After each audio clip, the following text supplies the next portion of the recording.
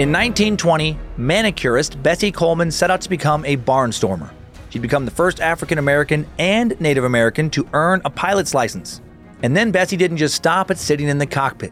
She got out and walked on the wings in midair.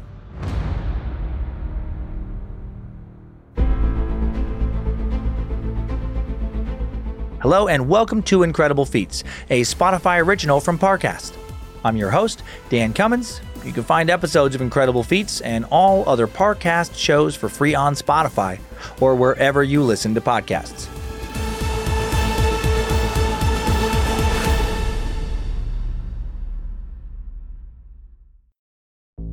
There's no better feeling than a personal win, and the State Farm Personal Price Plan can help you do just that. Talk to a State Farm agent today to learn how you can bundle and save with the Personal Price Plan. Like a good neighbor, State Farm is there. Prices are based on rating plans that vary by state. Coverage options are selected by the customer. Availability, amount of discounts and savings, and eligibility vary by state.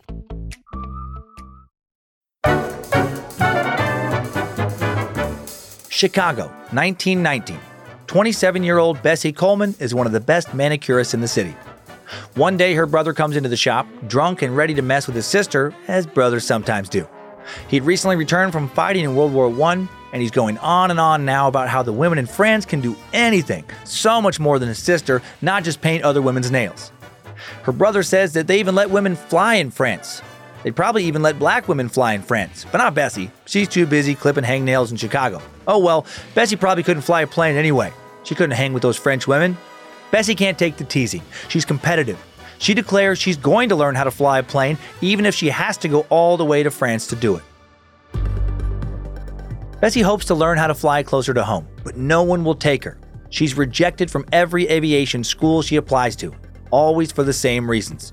She's a woman, she's black, and she's Cherokee. Bessie's only option is to actually go to France, but she doesn't speak any French, and she doesn't have any extra money. So she starts learning French at night and looks for a sponsor. Bessie approaches the owner of her favorite newspaper, the Chicago Defender. He's impressed with her moxie and agrees to sponsor her quest. With ample funding and the confidence to say bonjour, Bessie now applies to French aviation schools. And she soon hears back from one of the most prestigious. She's in. On November 20th, 1920, Bessie Coleman sets sail for France.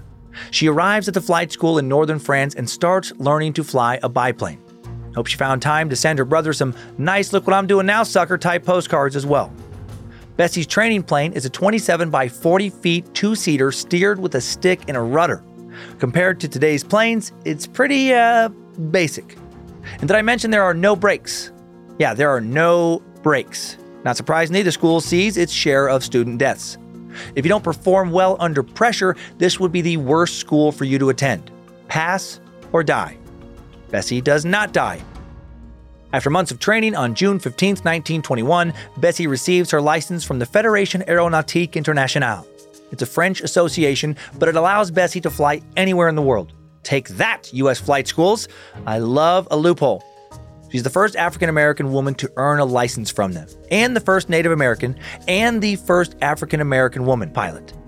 Excited, Bessie sails back to the U.S. She'll first show off her skills, then start her own flight school, and of course, stick it to her brother. And then Bessie arrives in New York City to crickets. She can't find work as a pilot. Bessie has to go back to Europe to continue. There, she learns stunts from the most famous pilots in Europe. Soon, she's performing for royalty and flying the biggest plane a woman's ever piloted over Germany. When she returns again to the U.S., now Bessie gets the fanfare she deserves. On September 3rd, 1922, Bessie performs her first American air show over Garden City, Long Island.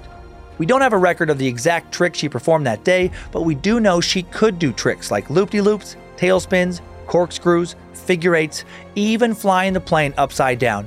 And this is a plane with an open-air cockpit. Really got to double-check that seatbelt when not buckling means hurtling towards smashing into the earth.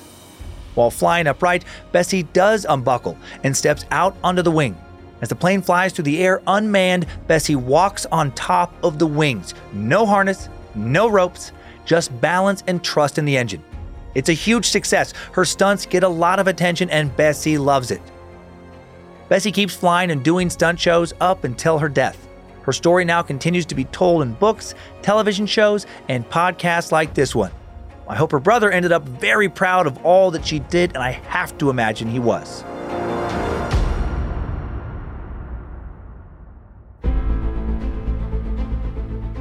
Thanks for tuning in to Incredible Feats. For more episodes of Incredible Feats, follow us on Spotify. And for more shows like this, check out the other Parcast shows, all available on Spotify or anywhere you listen to podcasts. For this episode, we found coverage by the New York Times, BessieColeman.org, and PBS's Unladylike series incredibly helpful. And you can find more of me, Dan Cummins, by listening to my numerous stand-up comedy albums on Spotify, or by checking out my true crime, history, and more podcast, Timesuck, and my true horror and campfire tale podcast, Scared to Death. Listen, be inspired, and go accomplish your own incredible feats. Come back for more incredibleness tomorrow. Incredible Feats is a Spotify original from Parcast. It is executive produced by Max Cutler. Sound design by Kristen Acevedo, with associate sound design by Anthony Valsic. Produced by John Cohen and associate produced by Jonathan Ratliff. Written by Maggie Admire. Fact-checking by Kara Mackerline. Research by Umbika Chotera, Jay Cahio, and Mickey Taylor. Incredible Feats stars Dan Cummins.